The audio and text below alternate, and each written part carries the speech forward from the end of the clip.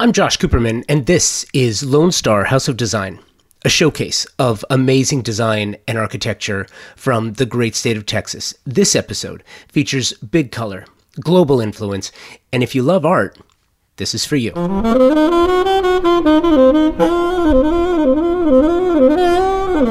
With work that can be found from California to Cape Cod to the Caribbean islands and beyond, Sherry Hayslip is a Dallas-based designer with a truly global perspective and an amazing gift for luxury design and art placement. I've been doing Lone Star House of Design now for probably a couple months. It's an offshoot of Convo by Design. I've been doing Convo by Design for 7 years now. The podcast focuses on design and architecture, really with a Southern California perspective. And having lived in Dallas for a total of 9 years, I am a huge fan of all things Texas, and especially Texas design and architecture.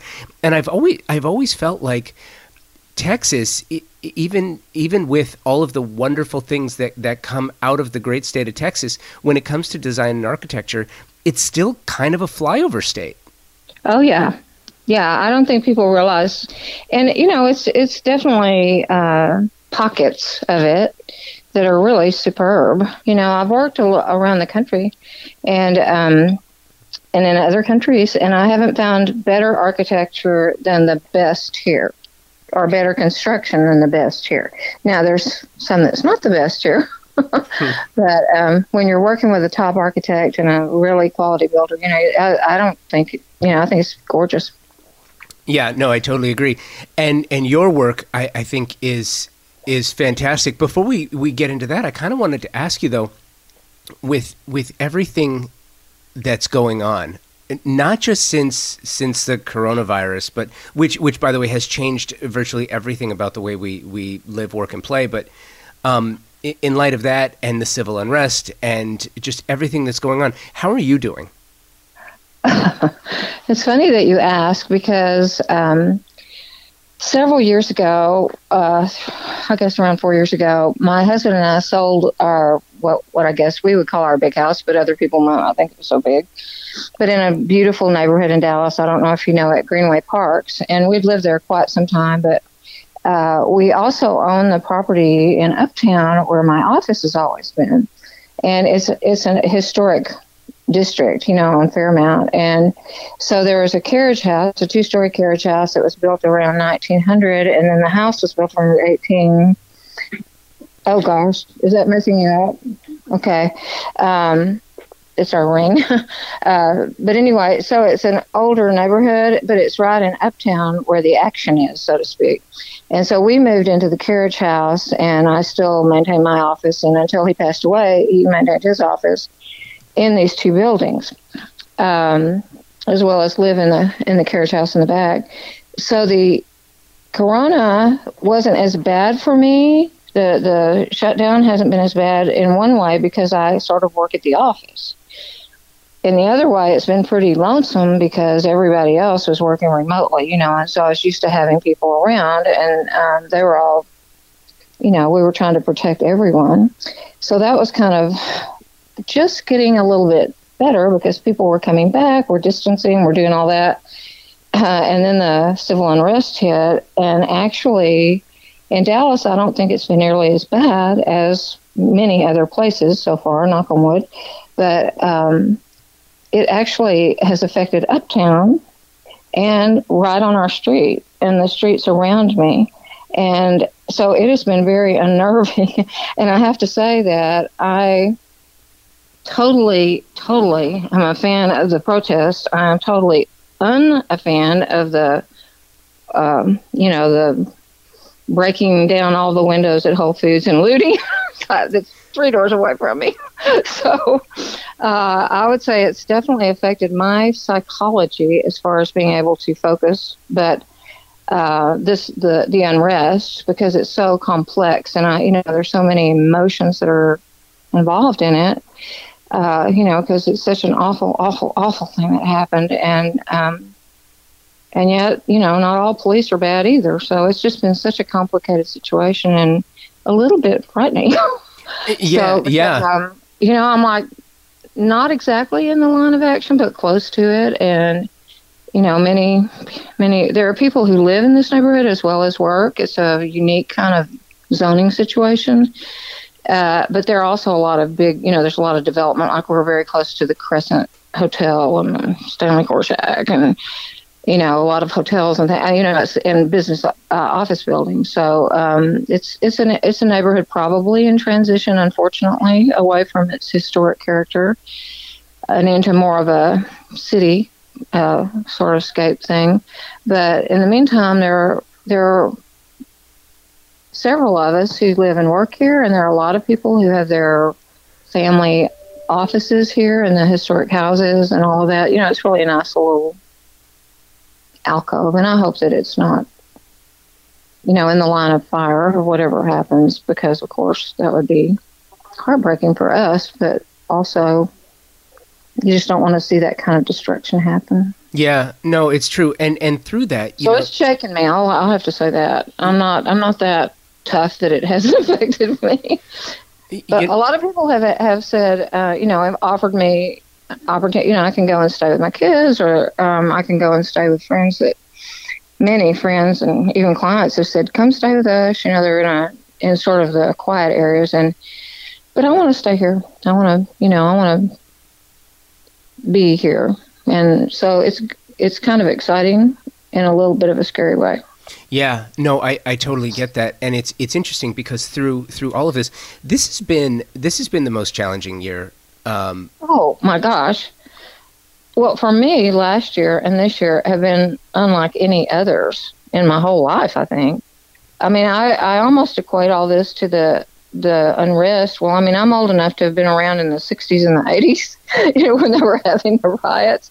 But in the 9/11, I mean, it's as upsetting almost as that. But before that, the virus and the tornado that hit Dallas, I mean, it's been I would say the last 12 or 18 months have been pretty rugged everywhere, not just here, but all over the country and even the world.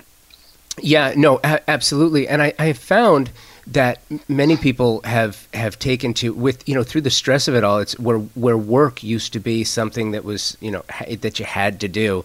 Work has become in many cases sort of this respite, this vacation from the daily stress of, illness and being locked down. And what I've noticed. Go ahead. That's so true. And for me, that is normally it. I will have to say that normally I just consider.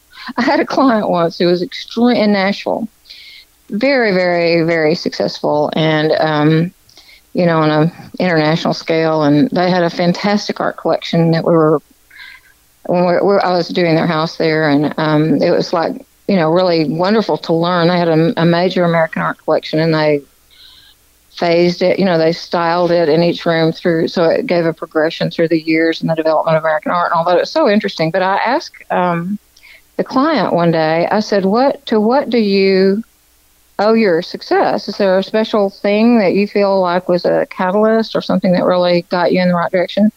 And he laughed and he said, yes, a bad marriage. He said, I escaped to work. Yeah. He said, work was my escape. And I just put my whole energy in it. And probably if I'd been more satisfied in my personal life, I might not have devoted myself so much to it. So I guess there's that silver lining. And I think if there weren't anxiety, I would love just going into, because we have wonderful projects right now, which fortunately have not been stopped. Wonderful clients, an unusual group of clients that I just totally love working with, that we're getting to do some wonderful, special things. But it does, like a night that normally I would just throw myself into designing some detail or something. Now I'm like watching CNN or watching the local news to see, oh my gosh, what's happening? So it's a little distracting, but otherwise, yes, I agree. Work is very healing, and I am not a person who separates work from life. I think work is part of life. Yeah. And I love to blend them. I mean, it doesn't bother me to blend them. No, and you know what's fun too is this has given me an opportunity to go back and do some things that I haven't, I've heard from others the same idea. It's given me an opportunity to go back and do some things that I haven't really had the time to do for quite some time. One of those is to actually go back, and this is why one of the reasons why I was so excited to speak with you about this, because I do have this fondness for Texas and Texas design, and I've spoken to so many designers from Texas, and I love what the state is morphing into. And I've had a chance to go back and look at websites, and on the websites, designer websites, and look at blogs and check out their social feeds, not from recently, but, to go back months or even years to see sort of the progress of things, right? Yes. And I've loved being able to go back and look at some of the things from your blog on the website, Thank you. And some things that I found was interesting, because it's kind of a disconnect. One of the things was your look back at an ad on piece on glass houses. Oh, the glass houses. That was one of my very favorite things. I was with the DLN, the Design Leadership Network. Yep. And they had their annual thing in New York, and there was a side trip. And so a small group of us went to visit the glass house. And it was so it affected me so much in so many ways, and it made me so reflective. Yeah. So I thought that was very interesting. And then not too long, I don't know if it was before, or I don't know exactly when that article from AD came out, but that allowed me to reference that too, so that if anybody was interested in my blog and they wanted to see what AD had to say about it, I think that the glass house represents something quite deep in design, and something that connects to us on a lot of different levels. That's not just a building, It represents so many things like art, culture, the way of looking at life, all kinds of things about, how people would feel living in it or being around it. And it also expands the boundaries of what architecture can be. And so I think it's a very interesting house. And the fact that Philip Johnson was the architect is very interesting to me, too. There's a wonderful architectural critic in Dallas. He's actually he's had a Loeb Fellowship at Harvard. I mean, he's a national quality architectural critic, and his name is Mark Lamster. And he wrote a book on Philip Johnson. Didn't win a Pulitzer, but it almost, it was very highly respected, won some prizes. And he talked about Philip Johnson and included something about the glass house. So I even have a snow globe of the glass house. I think it's so interesting. That says a lot. Yeah. No, seriously, I just think it's an emblem to me. Yeah, no, but seriously, I've noticed that when designers, architects as well, but when designers, pick up a knickknack, there's generally some deep meaning tied to it. That's really true for me. Yeah. I'm not. I think I'm slower than a lot of other designers because I don't like to go to a wholesale supplier and fill the house with accessories. I like for them to be collected one by one and have art value, and I like them to have meaning for the client. And even books, I don't think they should be by the yard. I think they should be of subjects that are of interest to the client and represent their kind of culture. I don't mean, with ethnic culture. I just mean like the what they're interested in. I mean, if they're car collectors, fabulous books on cars, but not buying just a whole bunch of decorating books. Or what's anathema to me, because I'm a bookaholic, I have thousands of books, but what's horrible to me is when they rip the covers off, or they put them in backwards, or they put paper over all of it. You can't see really what the books are. And I'm like, that's decorating, but it's not a library.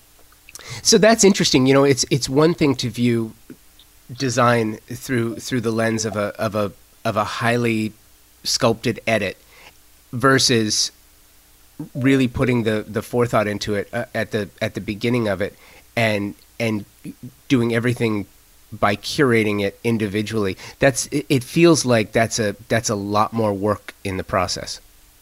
Well, I know that many of my clients, whom fortunately I've had for many years, which is a comfort to me in these days of changes, so many changes in the business. But I think that they appreciate that, because what I was a philosophy major, and so therefore I'm trying to be sure that it's not just pretty, that it is beautiful, that it lifts their spirits and, amazes them even, but that it also connects to something that gives them a deeper pleasure. And that's not always, it doesn't always have to be so, esoteric or anything like that. It could be just if they support the Dallas Cowboys, have some Cowboys. But, it's not that hard, but it's just not all buying everything at once and having it coordinated and sticking it in there. I think I tell the story. One of my most favorite, many of my favorite projects, unfortunately, have not been published, or even, we have our own photographs, but we've not been allowed to publish because of security issues for the clients. And a lot of people say, "Oh, how can you stand that? You work on it so long and then you don't get to show off your work." And it is, it's upsetting, but over the years I've gotten used to it, because I kind of like having that little private thing that I know, and then a lot of people see it, and the clients are generous and they say, but for their own security reasons, they don't want it published. And, but anyway, in one of those rooms, my very, very favorite room is their library. And it's magnificent. My husband designed it, and he was a fantastic architect. And it has a 2-story high room with a gallery at the top, and it has a ceiling, a huge skylight. Like 20-foot skylight dome, oval dome that we had an artist paint the constellations in it with a black background. It's really, really spectacular. And in it, everything is just perfect. It's the best of the best. Period antiques, but there are 2 things, or else they're the, new, made by an artist, unique things. Really beautiful. But there are 2 things in there that I especially love. And one of them is the desk, the first desk her husband had when he first had an office. It's an old Kittinger desk, and it would not go with the, 18th century fabulous globes or the 17th century whatchamacallit. But it's so great because I know what it means to him. But even better, down by the fireplace, there's a very tall, cinnamon-colored wing chair that is a little bit, you would think that you'd want to rip. It has a little bit of wear and tear. It's not, it's a little bit eccentric looking, but it belonged to her grandfather.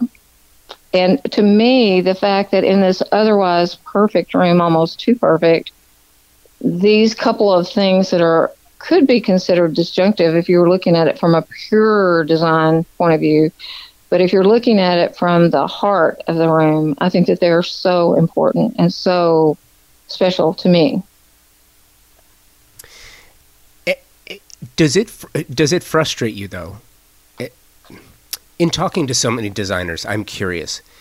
The part of design that is publishing, there's 2 parts to it, right? The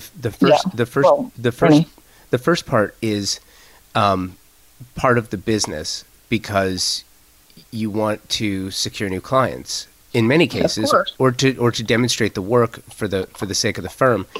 The other part, I don't want to necessarily call it ego, but as an artist, as a creative, as a creator, you want to show people what you've done. And, absolutely. And in many cases, there's with those particular clients, there is a little frustration because you're not allowed to, for security's sake, for purposes, or your clients are very private. Mm-hmm. What is your philosophy on publishing and getting the work published? So interesting that you asked that, because editors have asked me that. Carrie Kravitz, the owners of firms have asked me, all that. In the beginning, I was frustrated and not angry, but I had a negative feeling about it, and I kind of resented it. but I tried not to show that to my clients. It's not many, but they usually have a good reason, but not always. Sometimes they've grown up, they've always had wealth, and they just don't have any interest in people knowing what they have. And other times it's truly a security issue, and, or they may have a special collection or something, or their security teams have said, don't publish. But so I've kind of, as I've gotten older and experienced it more and realized that it's not really had a negative effect on me that I know. I mean, yes, maybe and there's definitely an ego factor in there because it's some of my very, very best work, I believe, and some of my very best clients. But I guess I've gotten okay with not conquering the universe. I mean, it's like if I have all the work that I can manage. I've even tried to focus on fewer projects and spend more of my energy, creatively. And that's really fun for me after many years of having bigger firms and lots more projects that all at one time that really kind of spread you thin, I don't know. I've just sort of, I guess, made myself make peace with it because it's not, we have a arrangement like every designer does that in our contracts or our letters of agreement that, we want the right to publish it for, and that they would, unless they permitted us, it would be private. But not everybody accepts a contract like that. So you have to, when they change it or their lawyer changes it, you have to decide whether that project is worth it. And sometimes they won't even sign a contract. But I have one client in particular, and the one that I was talking about the grandfather's chair. I first started working with them,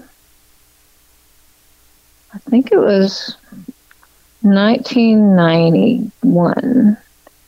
And from that point, I have done their magnificent home, still working on it. Still doing things to it. Their vacation home in Florida, their son's home twice, their daughter's home. I even did their daughter's home back in the town they moved from, and their other son's home, and their major business, which happens to be in sports. I did their offices, and I did a lot of the actual structures and all of that because I accepted that it wouldn't be published. So you make that choice. I made that choice, and a lot of parts of it have been published, like the house. Like the clients are well known in that particular case, and they have been photographed by W and Barron's and all kinds of things. And they have been photographed in the house, but not of the house. Got it. So it's like little bits and pieces show up, and it's well known from their charity events and locally. But I just had to I'm just not going to be Karl Lagerfeld famous. I'm just going to have to be that secret. Well, but the joy of it is that I don't think I could stand it if they didn't permit me to do my very, very best work. Their clients in almost every situation, the ones that don't want to publish, they have means and they have experience in fine things, and they permit me to do really wonderful work and unique work, not cookie cutter work. And they're willing to let me take the time too. I guess they're used to waiting for their handbags to be back ordered or limited edition. I don't know, but I've tried to find the compensations for it. So my philosophy is you have to weigh the trade-offs. I'm not one of those people, and I've heard many designers, friends, who say, well, if they don't let me publish, I'm not going to do it. And I'm like, I'm glad I didn't make that decision. Yeah. Yeah. And that makes sense. And that being said, I kind of wanted to sort of take a brief walk down your portfolio and some of the projects that you do have on your website that Sure. are really striking for me. And by the way, I love doing this. And because this is a podcast and because it's audio, I encourage people to go to sherryhayslip.com, go to portfolio, Great. and sort of walk through this with us. The first one I wanted to ask you about is, what was it? Art Lover's Dream? Is it what? Art Lover's Dream. Okay, tell me. I don't have it up yet. So which one is that? So, that's funny. Describe it a little bit. It's Art Collector's Dream. Art Collector's Dream. And what's the first image? The first image is you're looking at what appears to be a living room, and you can see through it. You've got, I think you've got Mao and you've got Marilyn above him. There's just the. Sorry, go ahead. I totally caught you off guard, didn't I? So you're talking about is it the one that has like Mao and Marilyn Monroe? Yeah. Oh, love that project. I do too. And that's an example of where those clients are beyond wonderful. And they are art collectors. I do not select their art. They had an art collection when we started, and it's extremely unusual. And that has been a lot of fun for me because it's not the same safe, abstract color field painting, but that one, the Art Collector's Dream, they are wonderful. And it so happened that my husband, who is Cole Smith, was the architect of that house, and that was especially fun too, because it was while Cole and I had separate companies, it was always fun to work with him. But those clients, as you can tell, are collectors. So yeah. So did you have a specific question? Well, here's where I first wanted to go. When you look at that first image, where you see Mao and then you see Marilyn above, and you see all of the pops of color from the camo art, and as a designer, when you see that, you're kind of being forced into a creative box because choices are being made for you. With all of that color and all of the imagery, you have to now sort of edit and tailor your creative choices to that. And I'm curious, are you the type of person you're rolling with the flow, or does it force you really to stop down and think and design differently? Well, actually, I don't know if I think my portfolio probably reveals this on a very deep level, but I try to put myself in the mindset of the clients, almost like I don't know, maybe it's like method acting. I don't know what it is, but I try to see it sort of with their eyes. I try not to, I'm never judgmental. I'm always open to see, well, what is it that's unique about what they have, and how would it be best to work with them to make their home representative of what they love and show off what they have. And this client, they kind of knew that they wanted it to be a pretty neutral background because they knew their art was crazy. And they had some pieces. they had a lot of pieces in that, but they let us do interesting things, like you'll notice it's real stone trim in those rooms. It's not wood. So they let us bring the stone from the exterior of the house inside into certain areas, and just have a few, even though it's neutral, it's got texture, it's got quality, it's pretty interesting. And so we just kind of work together, and they're the husband is an artist as well. I mean, he's a super international, his company, his family owns one of the biggest corporations with a lot of companies under it around, ever. And he travels constantly. I think his brother does the Western Hemisphere and he does the Eastern Hemisphere. So in both a little, so he is always looking from his artist viewpoint. He's not just a businessman, he's also likes to paint and all that. So yeah, I knew it was going to have to be an artful house, and yet not compete with the art. And that's one of the things that I noticed that you've done masterfully is it really doesn't compete with itself with regard to the placement. When you have a client that has this much art,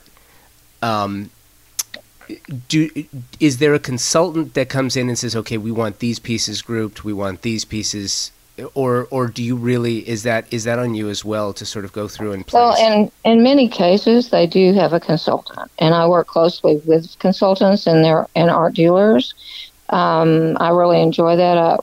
I have kind of a weird degree, and it's like it's a triple major, and it took me forever to get out of school.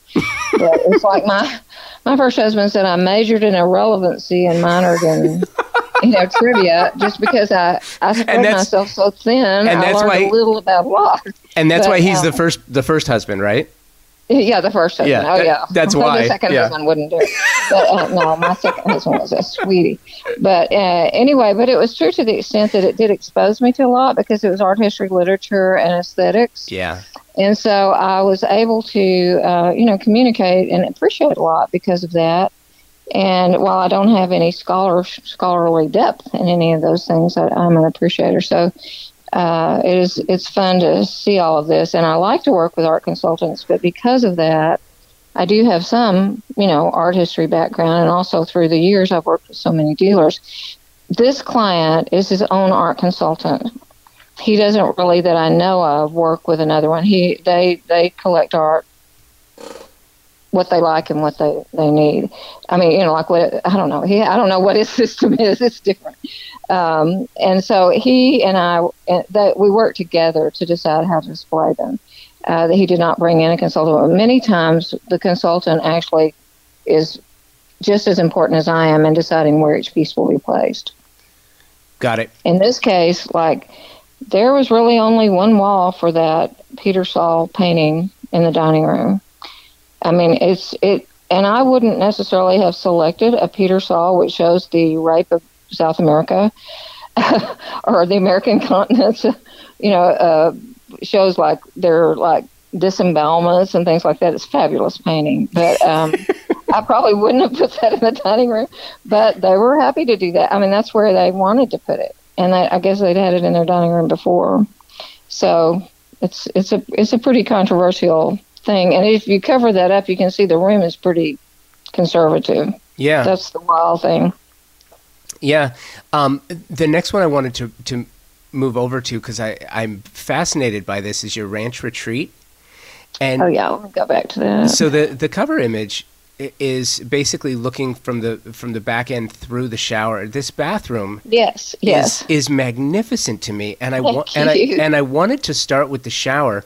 Obviously, you did too, because that was the first image.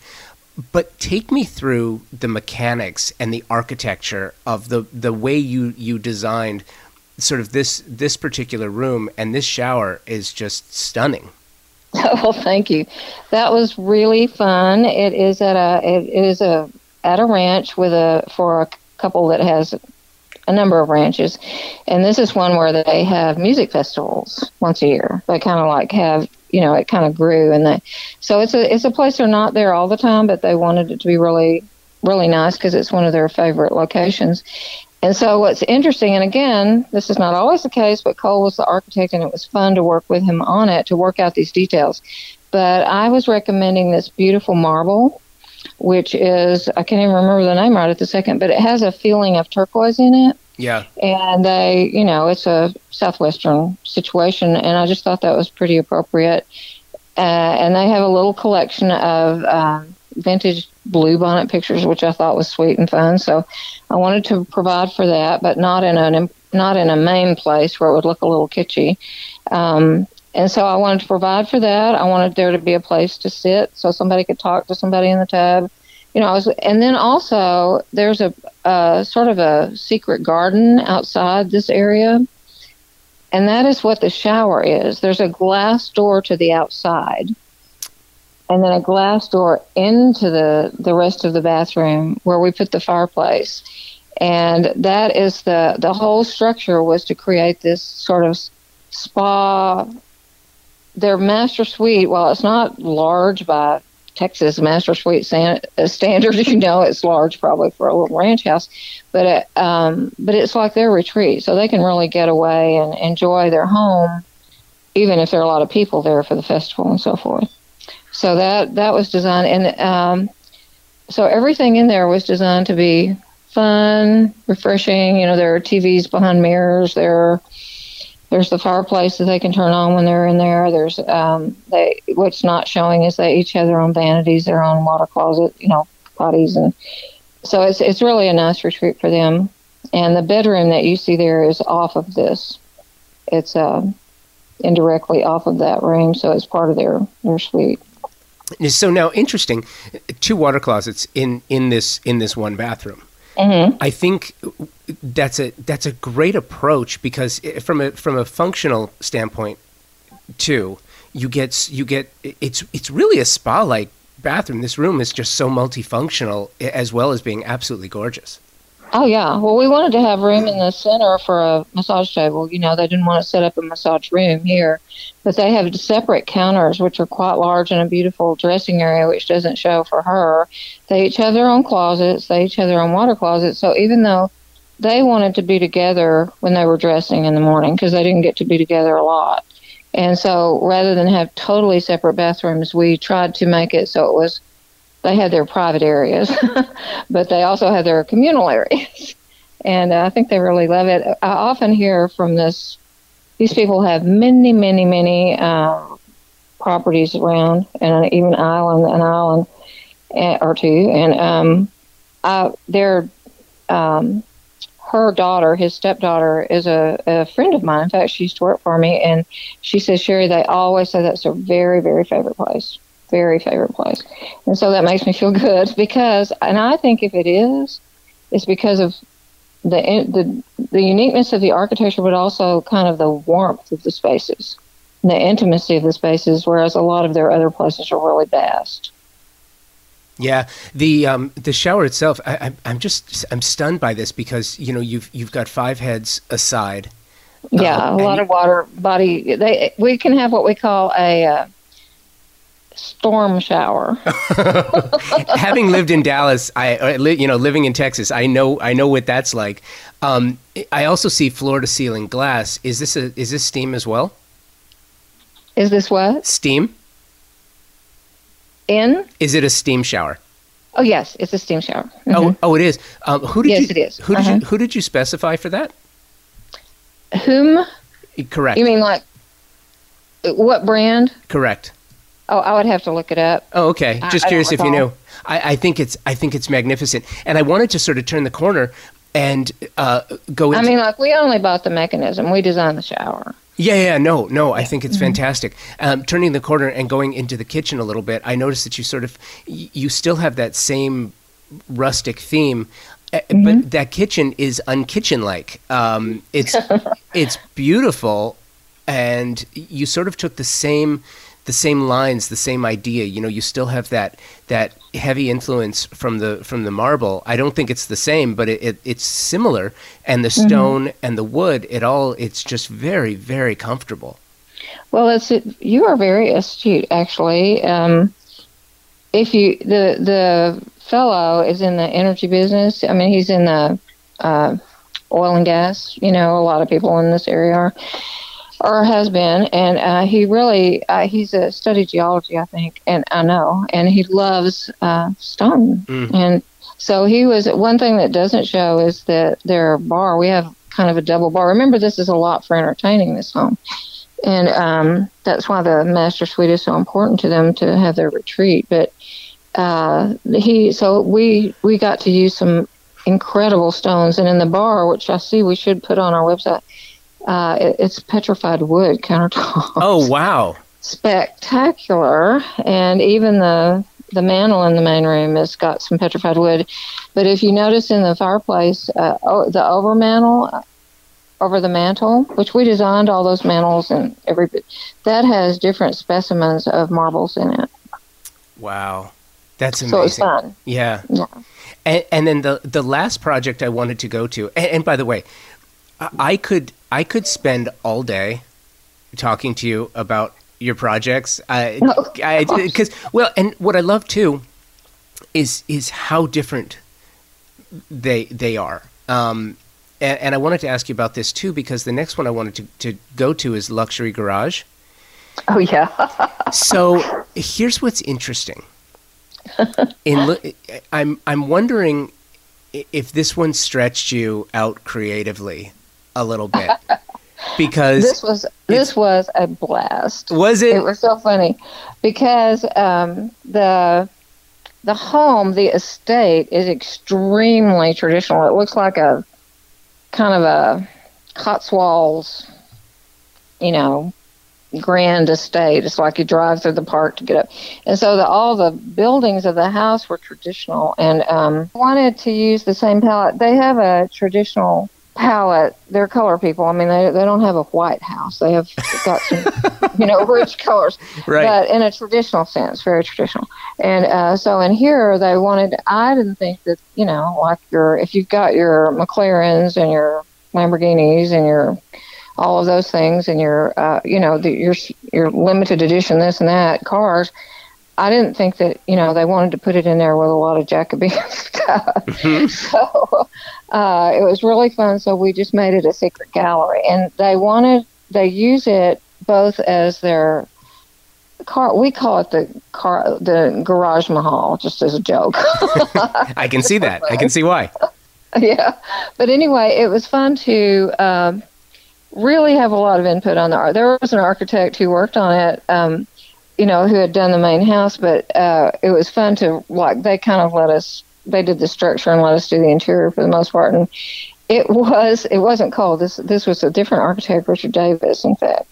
But anyhow, it was really great because we had a center entertaining area, and then there are cars displayed on either side. And what you can't really tell when you look at the second picture is that is a glass wall, and the glass wall opens if you want to go in there. Just look at the cars. Wow.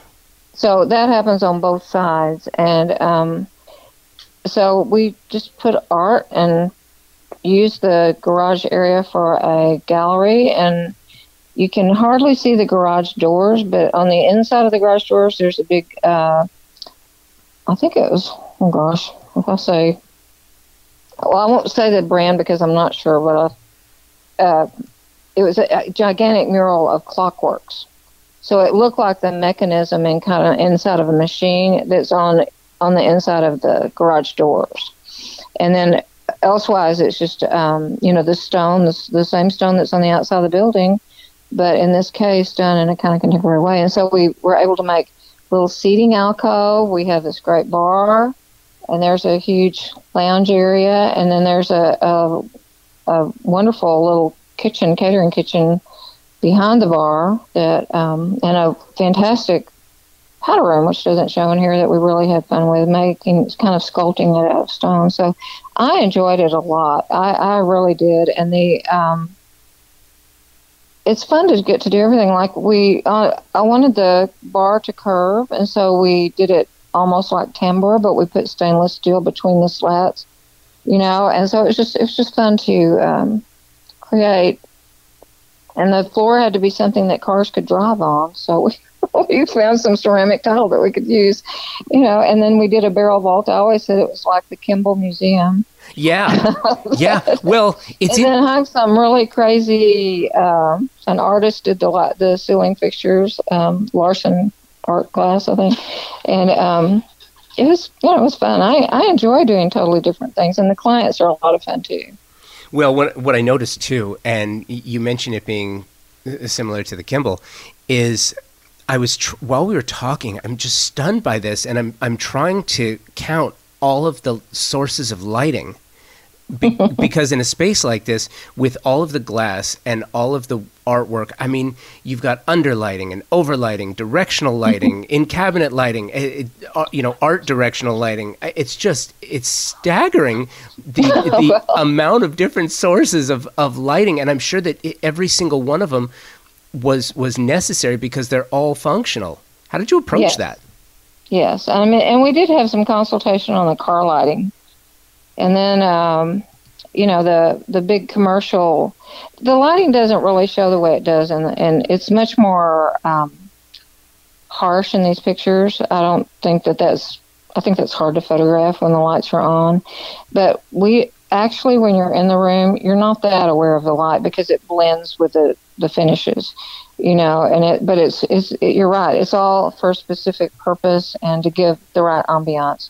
very controllable. But I'm not a person who loves just thousands of recessed lights and stuff like that.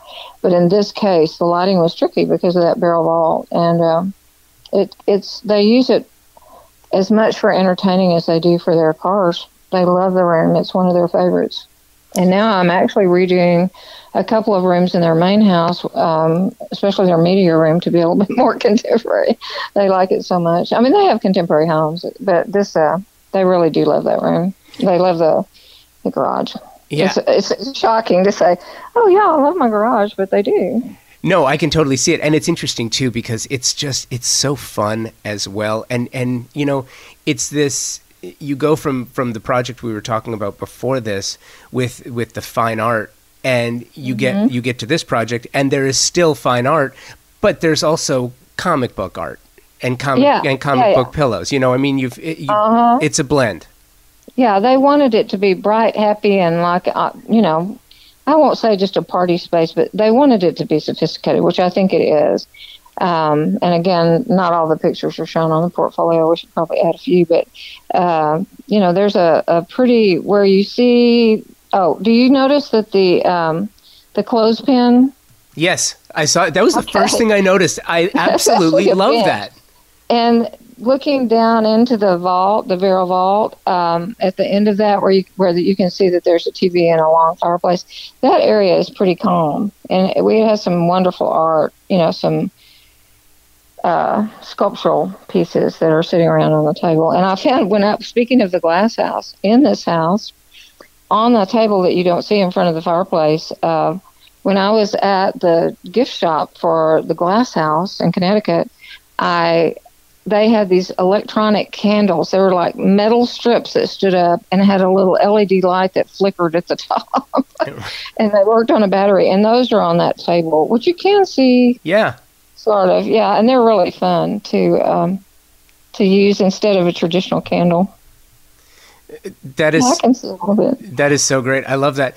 Thank you for walking me through these. I think they're fantastic, and I think it further demonstrates, you know, L.A., New York, San Francisco, Miami.